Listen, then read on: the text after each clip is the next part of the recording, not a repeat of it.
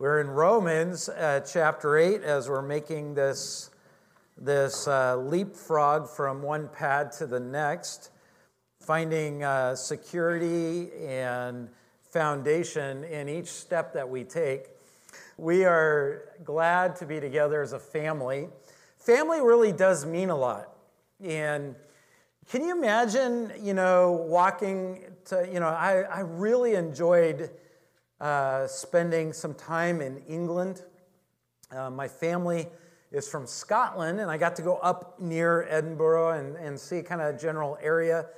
And from where my family grew up, my grandmother's mom and dad, and where they were, that area where they were born and from. And so it was kind of neat, but being in Scotland, or not in Scotland, but in England was really neat because I was given a car. Got to drive on the wrong side of the road and or the right side, depending on where how you think. But for a dyslexic person, it wasn't that bad. So I just flipped my brain and kept on going. And truth be told, I just followed the person in front of me and hoped they were going the right way. I had a great time, but it was great to go to where the Queen of England held Parliament and to go there and to see the guards and the changing of the guard and we got to see the Queen of England being the parade and all the circumstance and pomp and circumstance. Everybody going into the Parliament, and so I got to be there during that time. And can you imagine going up and saying, "Yeah, no, I'm the daughter of the Queen," and just walking right on in, saying, "Yeah, I'm a daughter."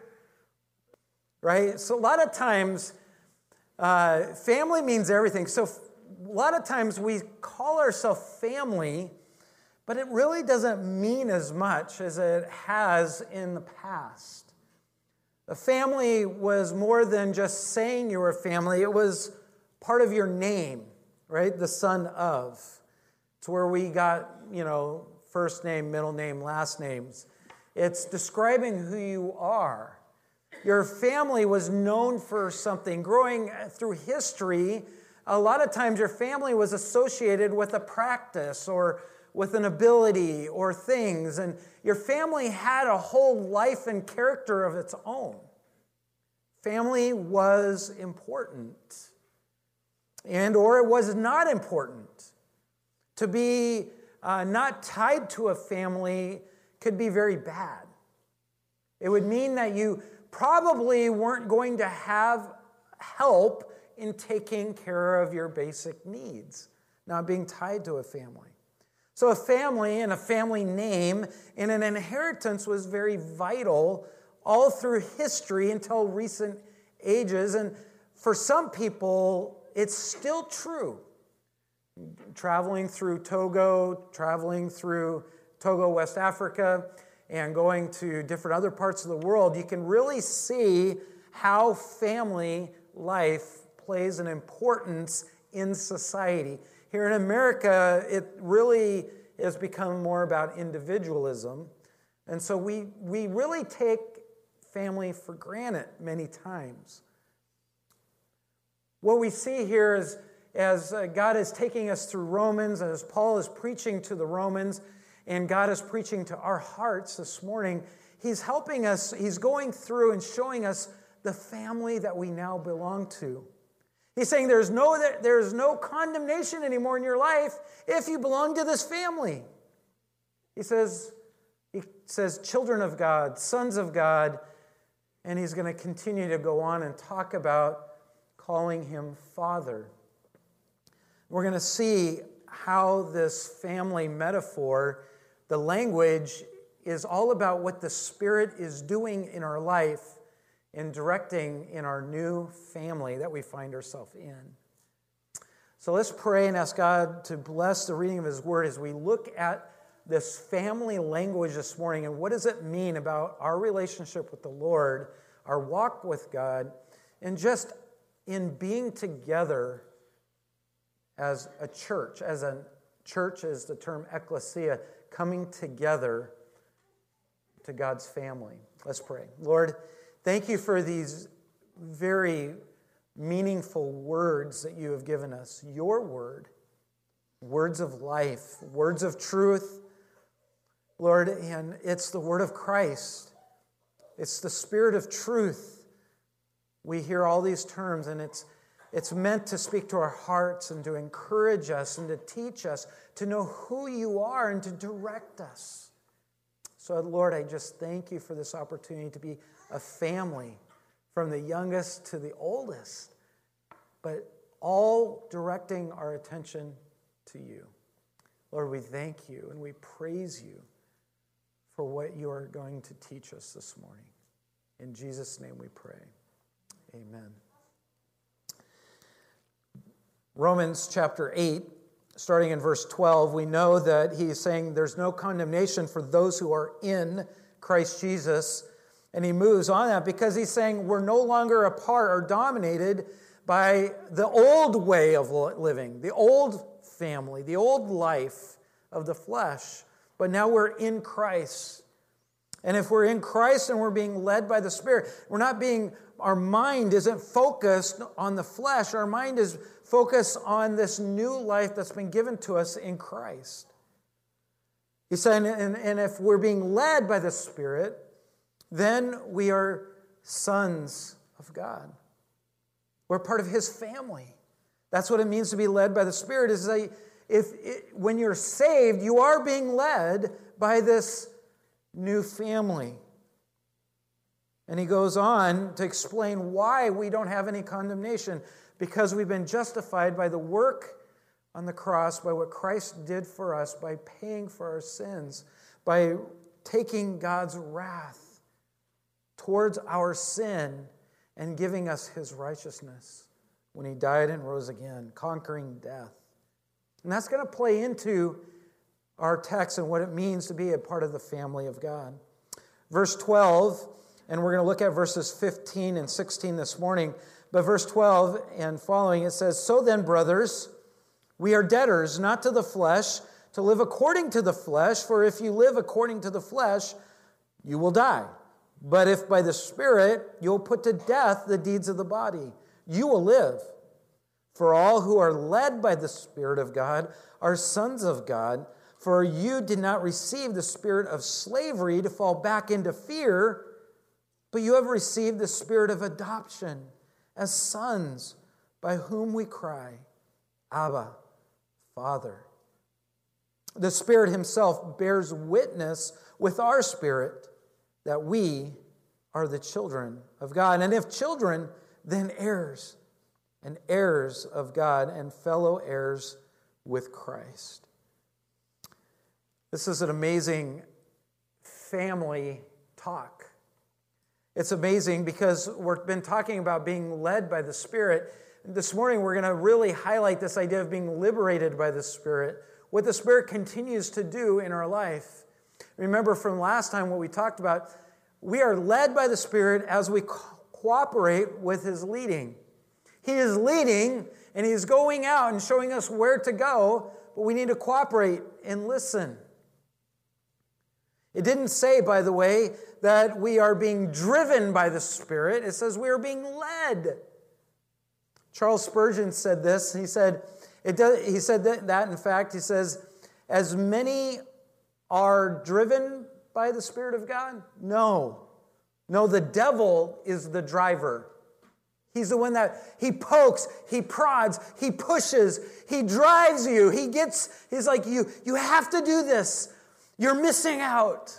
And he pushes and he pushes and he pushes until you say, okay, well, I'll try it. And he's like, I gotcha. I put my hook in you. And that's not what the Spirit does. The Spirit leads.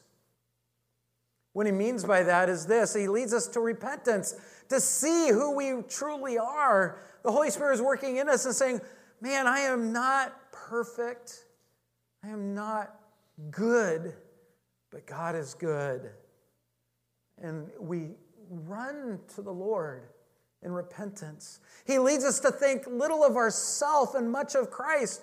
We stop thinking how great we are and we think about how great Christ is. That's what the Holy Spirit does. He magnifies Christ. He leads us to the truth. I love that story. I think I've mentioned it in the past. But I love the story when John MacArthur was talking about, he was asked a question.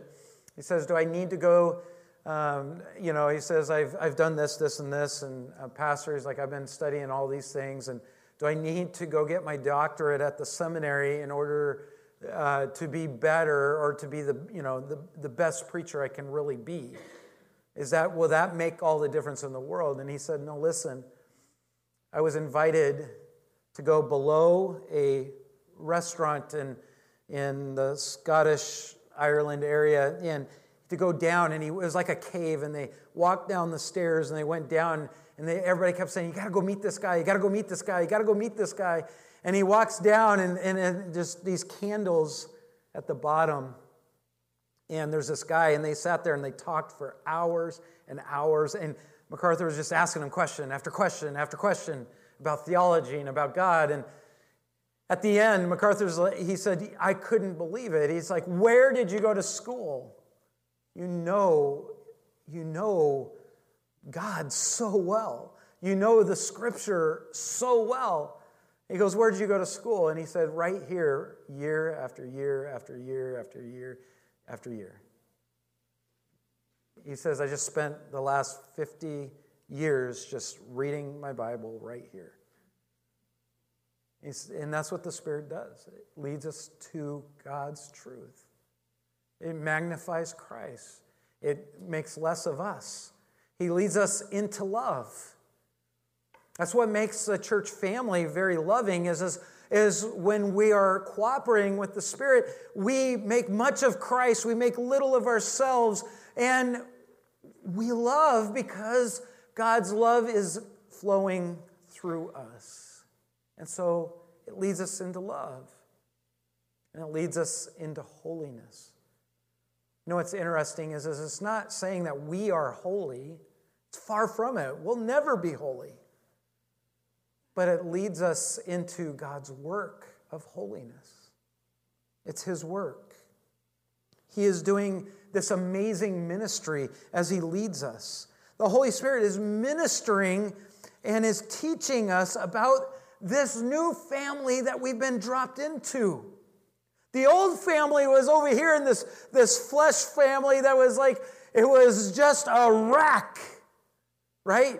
Have you ever watched, after the first snow over the pass, there's usually a 20, 30 car pile up, right? That's what we are like when we live according to the flesh. When we're in the flesh, when we're not saved, it's just one wreck after another. But when we're in the family of God, He leads us. He's ministering us, and He's teaching us about our new family. You have a guide. Have you ever, now, Saba knows, right? Because he's here. He's an exchange student. I've went over and lived in another country for a period of time. And it's like, you need to know things. There are certain things you do, and there are certain things you don't do. There are certain things you say, and there are certain things you don't say. But how do you know that? Having a guide is really important. The Holy Spirit is our guide to this new family. He is leading us, teaching us, ministering to us. He's comforting us and showing what our new family is all about. Can you imagine that? You've not only been brought into the family of God, but now you have a guide. A guide who loves you, who resides in you. That's what God is telling us. That's what Paul is telling to the Roman church. And he gets into this, well, what does this mean? And he's like, well, let me even tell you more bluntly about what does this mean, right? And so he leads us into usefulness. But here's what he's talking about. The Holy Spirit liberates us from the bondage of sinfulness that deepens fear. Verse 15, he starts off and says, right, the negative, for you did not.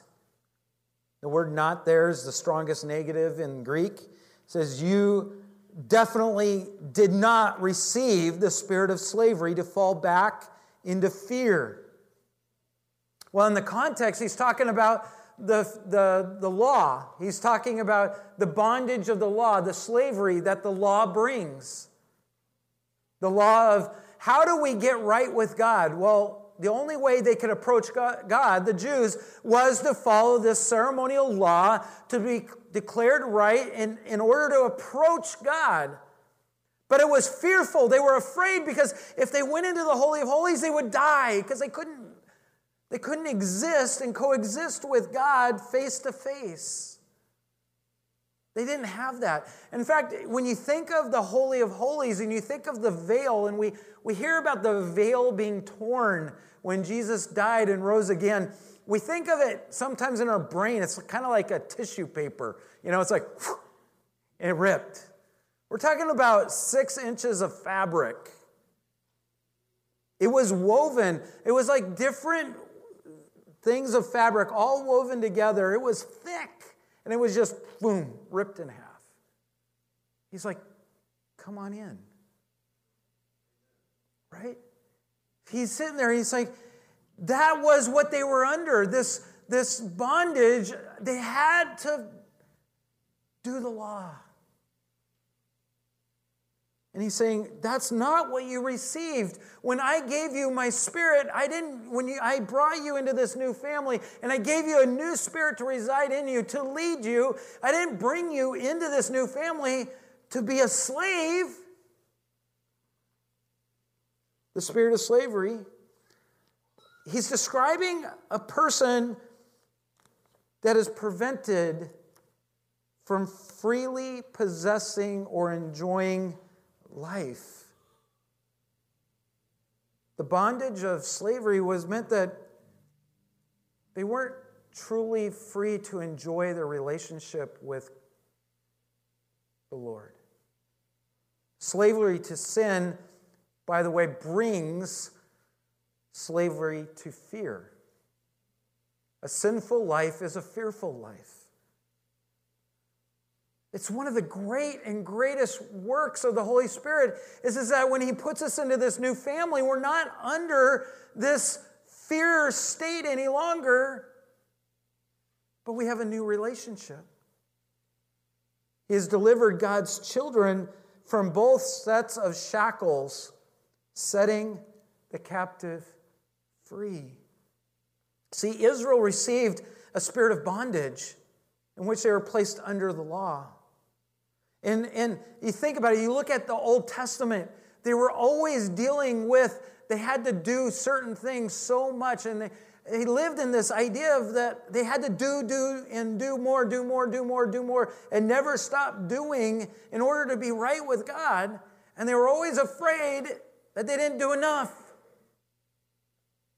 I was listening to one of the guys talk about Purim, or he was talking about during the one of the feasts, and they were talking about, right before the Feast of Sukkot, they were talking about how they had to go through this whole week of fasting and confessing and their sin and all this kind of stuff, and they had to then offer up this sacrifice in which, if they confessed all of their sins, then they were free of that sin.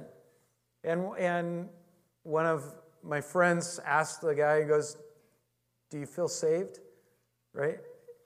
So Paul and there was another guy we were talking about in Sunday school that was another rabbi guy. And it's a common thing.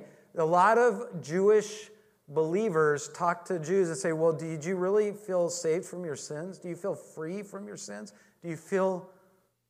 And they're like, well, no, not really. We have to do it all over again. They were a slave to it. But that's not what we've been given in this new family. I love what Hebrews 2 says. What God tells us here in Hebrews 2, 14 and 15, he says, since therefore the children share in flesh and blood, right? He himself likewise partook of the same things, and through death he might destroy the one who has the power of death. That is the devil. I like that. It's very clear. And deliver all those who, through fear of death, were subject to a lifelong slavery.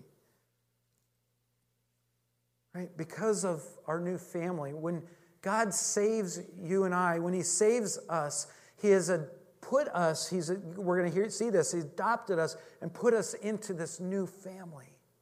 Paul reminded Timothy, by the way, and he says, he did not give us a spirit of timidity or fear, but one of power and love and discipline, a sound mind. The Holy Spirit has given us not a spirit of fear, but one that is powerful and loving and disciplined. John reminded the believers of the truth when they talk about all through 1 John about how do we know that we know that we know that we've been saved. I've heard a lot of people explain it. It's like, how do you know that you know that you know? And he's saying all throughout 1 John, there's the word know all over the place. And he says, there is no fear in love, but perfect love casts out fear, because fear involves punishment, and the one who fears is not perfected in love. And of course, he's talking about God's Spirit doing the work in our life. God's work, perfect sacrificial work of dying on the cross for our sins and saving us. This is not what he's given us. He didn't give us fear. See, the more that we look back on fleshly things and we focus on self and we focus on all these things, the more we put ourselves into bondage and the more that we lead towards fearful things. Fear of being caught, fear of what we're like, fear of what people think of us, it's just the list of fears just expound when we live in the flesh. But that's not what God gave us in our new family. See, the Holy Spirit liberates us, takes us out of bondage. He broke the chain of sin, of the flesh, of the consequences of sin, which leads to death, and he liberated us to be relocated. I like relocation. Relocated. Now, if you're relocated, like into a mansion, that's great. If you're relocated, from a mansion to the streets, that's a different relocation, right? But he says he relocated to an intimate position of privilege. I chose each one of these words very specifically. Kind of helps you see. He says, we didn't receive a bondage of slavery, spirit of slavery, to fall back into fear, but we have, going back to a point in time when we were saved, but you have received the spirit of adoptions as sons, by whom we cry, Abba, Father. This is amazing. Paul tells us that there's something far bigger, far better. He does it by using the term adoption. He used a term that the Romans would fully grasp and understand. It's amazing, as many of us don't truly understand how important in our salvation, in our new family, how much adoption is important, how important it truly is. We don't truly grasp it. But the word adoption literally means to be installed. It's kind of like, take something and install it into some new software, right? You're taking it out and you're putting it into something else. That's what the word literally means, to be installed. It's a pretty amazing word. It's basically, in our context, it's being placed into a new family. Relocated from one family to another family. To be relocated from one family name into another family name. It's great. This is amazing what God is telling us here. This is what the Holy Spirit is doing. This is what he's done for us. Sinclair Ferguson rightly says it this way. He says, understanding adoption should mean that our own sense of the great goodness and love of God is immeasurably enriched day by day in our life. John Murray, by the way, who was the professor to Sinclair Ferguson, said this. He says, adoption as a term clearly implies is an act of transfer from an alien family into a family of God himself. This is surely the apex of grace and privilege. This is the height of privilege. We have been adopted. Let me tell you how the Romans do this. Amazing. This was amazing. Julius Caesar adopted Octavian.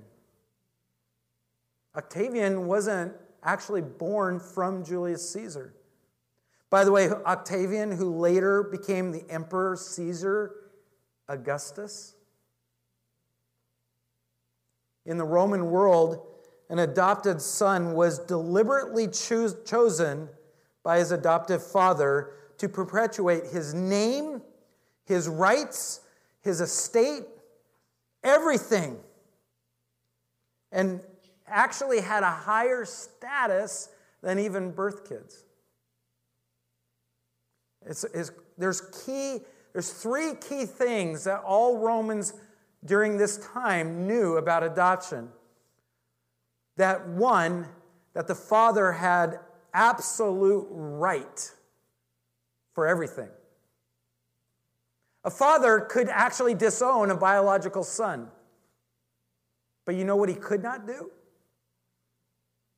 He could not disown an adoptive son. See, the father was like the highest status in the Roman Empire. He could get rid of his wife, he could get rid of his kids, he could do all sorts of things.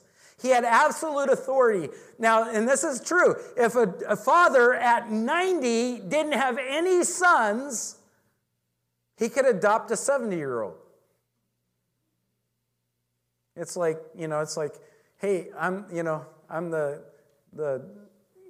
great-grandson of the queen, right? It's like, I want to be adopted by, wouldn't that be great to be adopted by Pastor Ralph? Yeah, that'd be great. You already have been, I can tell you that. He loves you dearly. Right? But that's the thing. The father had ultimate authority over everything with the family until his death. A father in ancient times had the power of life and death over all his children. A father under Roman law, that his adopted son would never be out from underneath, or he would never be controlled by somebody else. He always was underneath his dad. Interestingly, the biological son could be disowned, like I said, but the adopted son could never be disowned. By the way, what about if you adopted a son and then had a son? The adopted son had the right before the biological son. It's the adoption was big, and Paul is bringing it in here by the power of the Spirit to help us to understand what God did when he saved us. Why we don't have condemnation. Because we're in a new family. We've been adopted. But the Romans didn't just stop there with the right of the father, was that you had the right of the adopted son. Like I said, he couldn't be disowned. He was guaranteed all the legal rights to his father's property, position, wealth, privileges. In law, by the way, the old life of the adopted son was completely wiped out. It was gone. When a father adopted a son, when he adopted a member in his family, he had to, if there was debts associated, so say a lot of guys adopted a 20-year-old in Roman Empire. Wasn't uncommon for a 20-year-old to be adopted, an older teenager to be adopted. It was pretty common practice. But if there was any debt associated to his life, it had to be paid. That should sound familiar. This is what the Holy Spirit has done for us. He's given us the spirit of adoption. The adopted person lost all rights to his old family and gained all the rights to as a legitimate son to his new family. in the most binding legal way possible. He got a new father. Roman law made it explicitly clear that the adopted child had exactly every right and privilege that the father had. This should start opening up our eyes even more. That's why we've been relocated to an intimate position of immense privilege. There's also in the Roman law the disappearance of the old life. I already touched on it, but the adopted son in Rome was regarded as a new person entering a brand new life. Old life was gone, new life had come. You were no longer seen based on your old life. It doesn't matter how bad or how good you were, that no longer mattered. All that mattered was the new family you now found yourself in. This verse is so amazing because you think about being a slave to the law, as we read in Galatians, and we listened in Galatians 4, as we see here. The law is cold. It's very cold. It's very intrusive. It's a taskmaster. It's a whip. It's driving. But the Spirit of the Lord is intimate.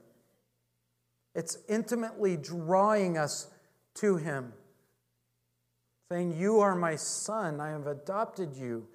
Come." The language in the Old Testament, by the way, does not refer to God as Father. They just don't. It's not this warm, lovey, gooey, let me throw. I loved last night after not having my family all week except for the older kids. I walked in late. The kids are singing in the choir, and you can see them get all excited, right? And I was just like, as a dad, that's like, whoo, it's like, I love that. Smiles, the laughter. I'm like, shh, concentrate, because they're in drama doing their choir.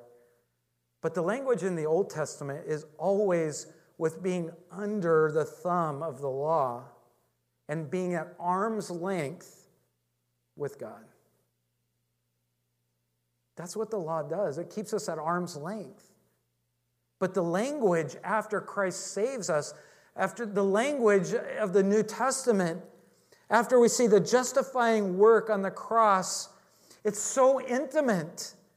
It's intimate with the Lord, and the Spirit of the Lord is drawing us intimately closer and saying, "Come here. Let me help you understand what it means to be a part of the family of God. Let me disciple you. Let me train you. Let me show you what it means to be a family." That's what he's taught. This is the language that he's speaking to the Roman church, and he's speaking to our hearts. I like Ephesians chapter 2, verse 13. "You have been now brought near by the blood of the Lamb, by grace through faith in Christ." The full atoning, the payment, the work of God has been done. God's Holy Spirit literally is filling our lungs. He's filling our hearts. He is now leading us. He has liberated us from the old family that was dead and brought us into the new family that's life. You have been brought near. That's what it means to be adopted. This is what he's talking about here. We, those that have been saved, that know that what Christ has done for them, and they've turned from that life over here, this family of flesh, and now have been brought into this new family by the work of Christ on the cross when he rose again, conquering death. He liberated us and adopted us as his children. Full rights, full privileges. And we see here It's so intimate, by the way, that you cry, my Father. It's Abba, Father as Father, Father, or Daddy, Daddy, right? The idea is not, there's no reading between the lines. It's intimate. It's like, Father, Father, Father. Abba in the Aramaic is very intimate. It's tenderness. It's like basically saying, I have a sweet Father. I know, I can tell you what it's like to finally feel for the first time of actually having a real father. And that for me was at 32. I was adopted legally when 2 years after I was born, and then I was adopted at 32. And I'm like, wow, Lord, it really encouraged my heart to think about what God had done for me. I remember praying and saying, Lord, I don't need a father. I'm 32. I got 3 kids. I am a father. I don't need a father. And boy, was I wrong. I had to ask for forgiveness. But God brought me a father who adopted me again. And it was precious. That's what this language is all about. The Holy Spirit is assuring and guaranteeing our inheritance. I want you to understand this idea of that He guarantees this because we're adopted sons and daughters of the King. Not just the King or Queen of England or of some other country. Of God, our Creator, our Savior. You know that pesky Roman emperor that nobody really likes, Nero? Burned down Rome, blamed the Christians, right? Did you know that he wasn't also birthright, physically born in the lineage of the Caesars? This is how binding adoption is. After Nero's father died when he was 3. After Claudia confiscated, I'm not Claudia, I'm sorry. I don't even know how to pronounce it. But they confiscated Nero's family wealth. He and his mother found themselves quite poor for a time, destitute. Things changed dramatically when Agrippina married her uncle, the Emperor Claudius. That marriage was the means of Nero's rise to power. Agrippina managed to get Nero adopted not only as a son of Claudius, but an heir to the throne before Claudius' actual sons. Claudius had sons, but because of the adoption, Nero inherited the throne. Guys, as believers, we're adopted into God's family. We're not just a Christian. This is what the Holy Spirit is doing. He is saying, this is no longer your family. This is your family, and I'm going to show you what it looks like. I'm going to show you who your Father is. Not will be, is. I'm going to show you what it's like to be a family in the family of God. He's going to lead us.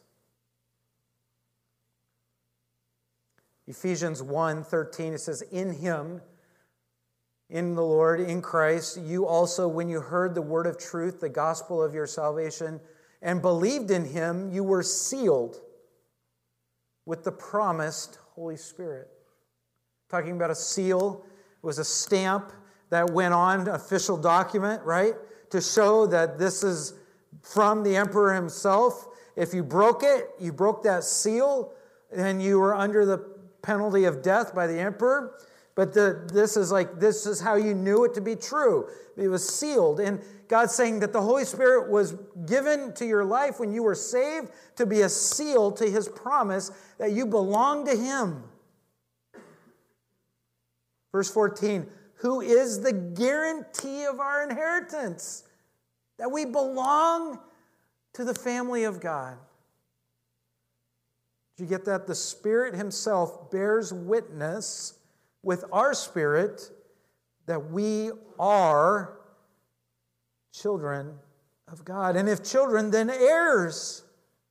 Heirs of God and fellow heirs with Christ.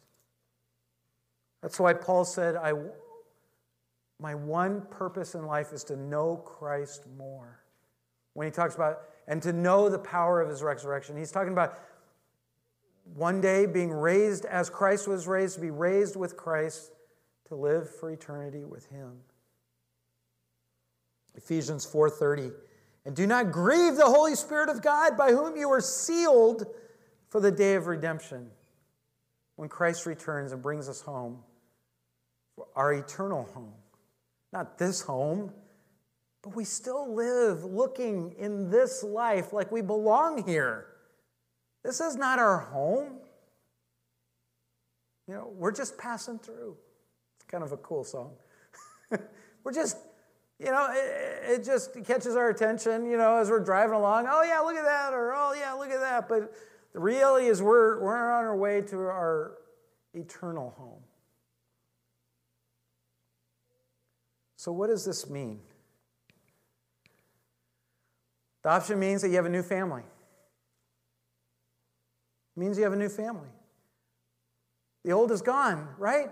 We're no longer, when you're adopted, all the debt has been paid of the past life. Does it sound familiar, right?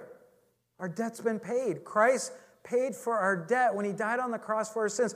When God says, I'm going to adopt you, he sent his son to pay our debt so we can be adopted into his family. Old is gone, right? And the new has come. The new family has come. Adoption means that we have a new privileges. We have this privilege of crying out, Abba, Father, Father, Father, Daddy, Daddy. I need help. I'm a sinner. I'm struggling with this new family life.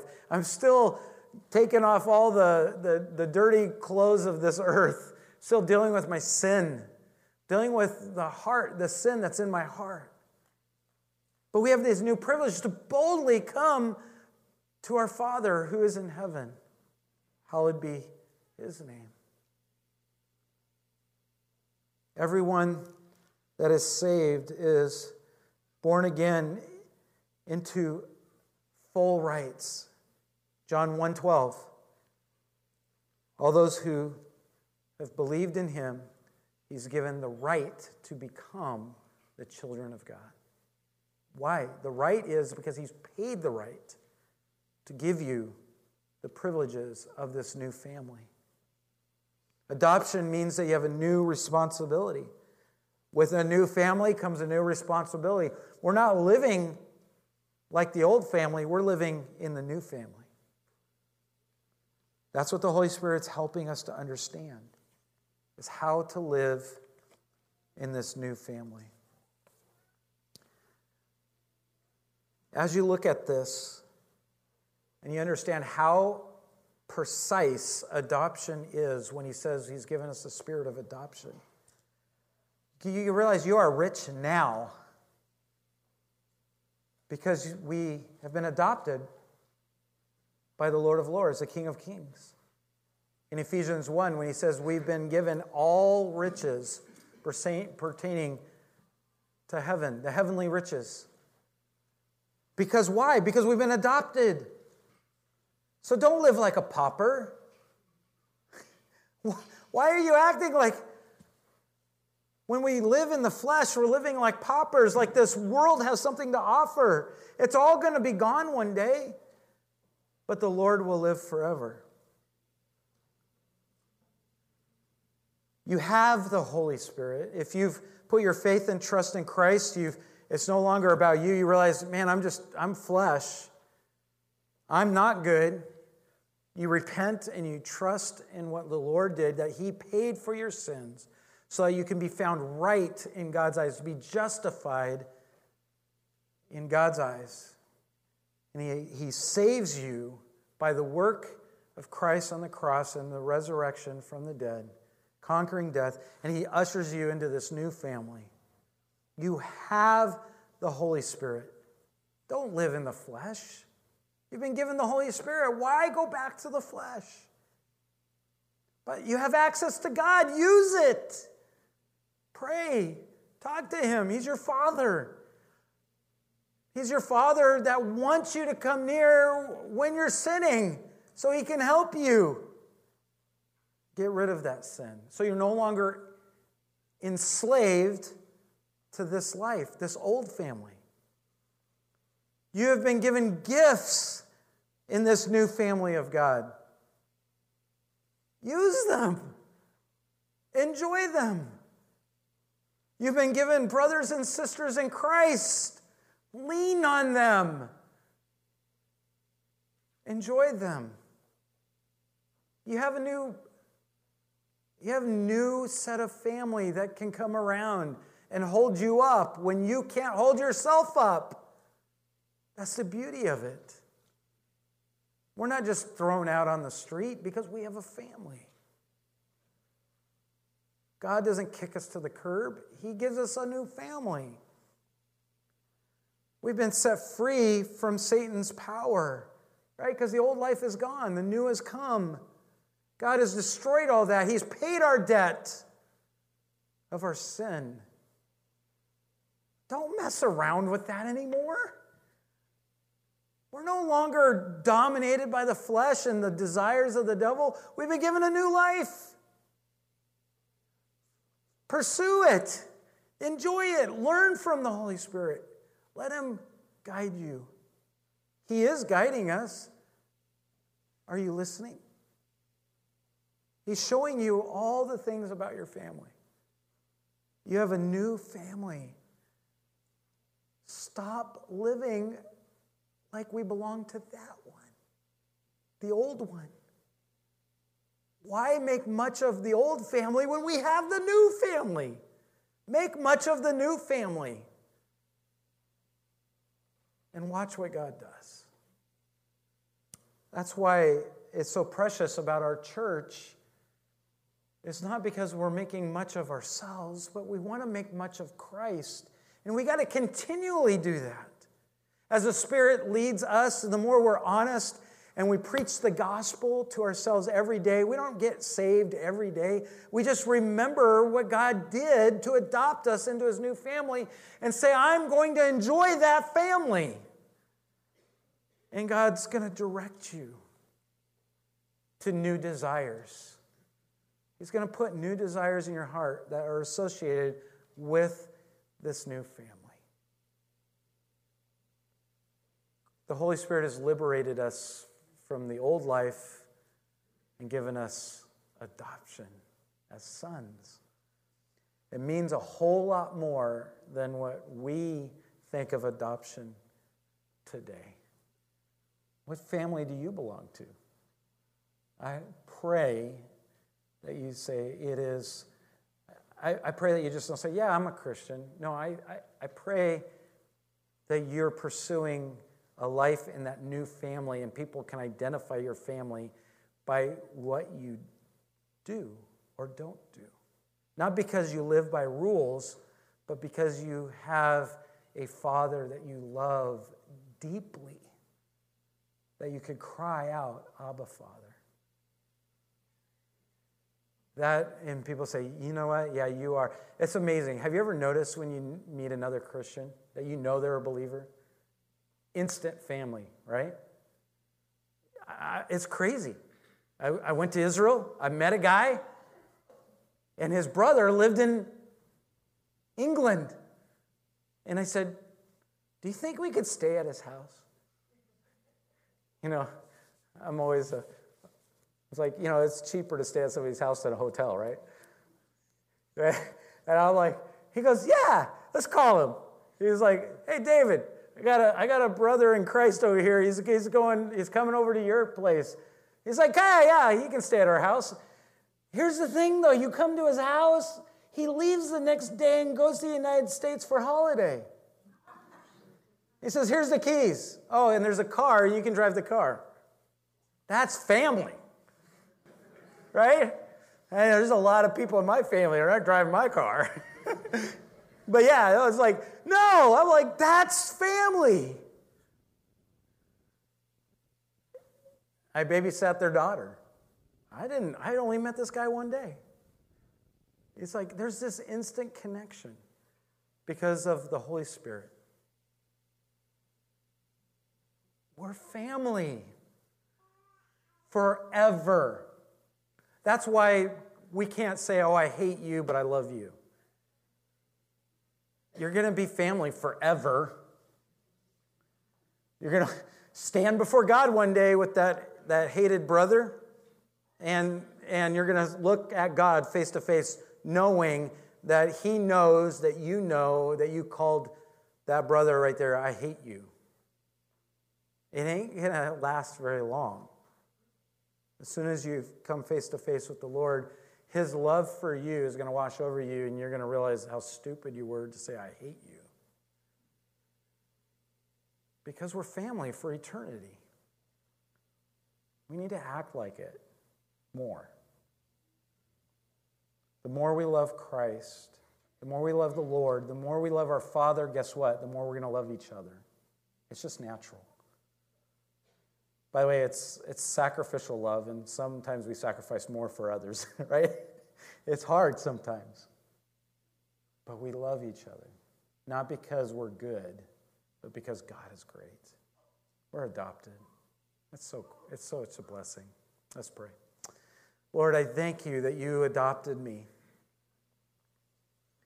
Thank you that, Lord, I got to experience 3 times of being adopted.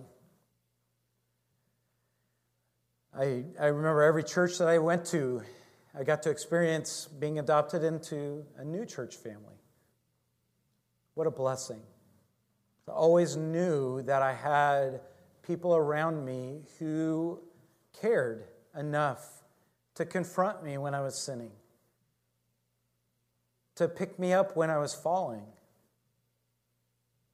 to laugh with me when life was funny, and to cry with me when life was sad, to listen, to say the things I didn't want to hear all the time. But Lord, ultimately, walking closer with you day by day in this new family of God. Lord, I thank you so much for what you have done for us and what that means, that you gave us the spirit of adoption. We look and we long for that inheritance that you will bring to us and fulfill when you return and we live with you for the rest of eternity. Because we've been sealed with the promise, the Holy Spirit, that, Lord, has guaranteed our inheritance. We have full assurance because we're adopted. We know where we stand. There is the language here, there's nothing to worry about. For the rest of eternity, we know right where we stand because of what you did for us when you died on the cross for our sins. And you rose again. Jesus, when you became obedient to pay our debt that we could not pay so we could be adopted, free and clear. Old life is gone and the new life has come. We get to live with you with all the rights and privileges, and one day stand before the throne and look at you and not bow down as a king would to a subject, but we get to crawl up on that throne and say, Father, Father, Daddy, Daddy, Abba, Father, and worship you for eternity with no fear of death, of pain, diseases, no distractions, just you and us as your sons and daughters. What a privilege, Lord. may we treat it as such. May we rejoice as such. May we worship you and glorify you with our lives as such that we are carrying around this relationship with our new family. In Jesus' name we pray. Amen.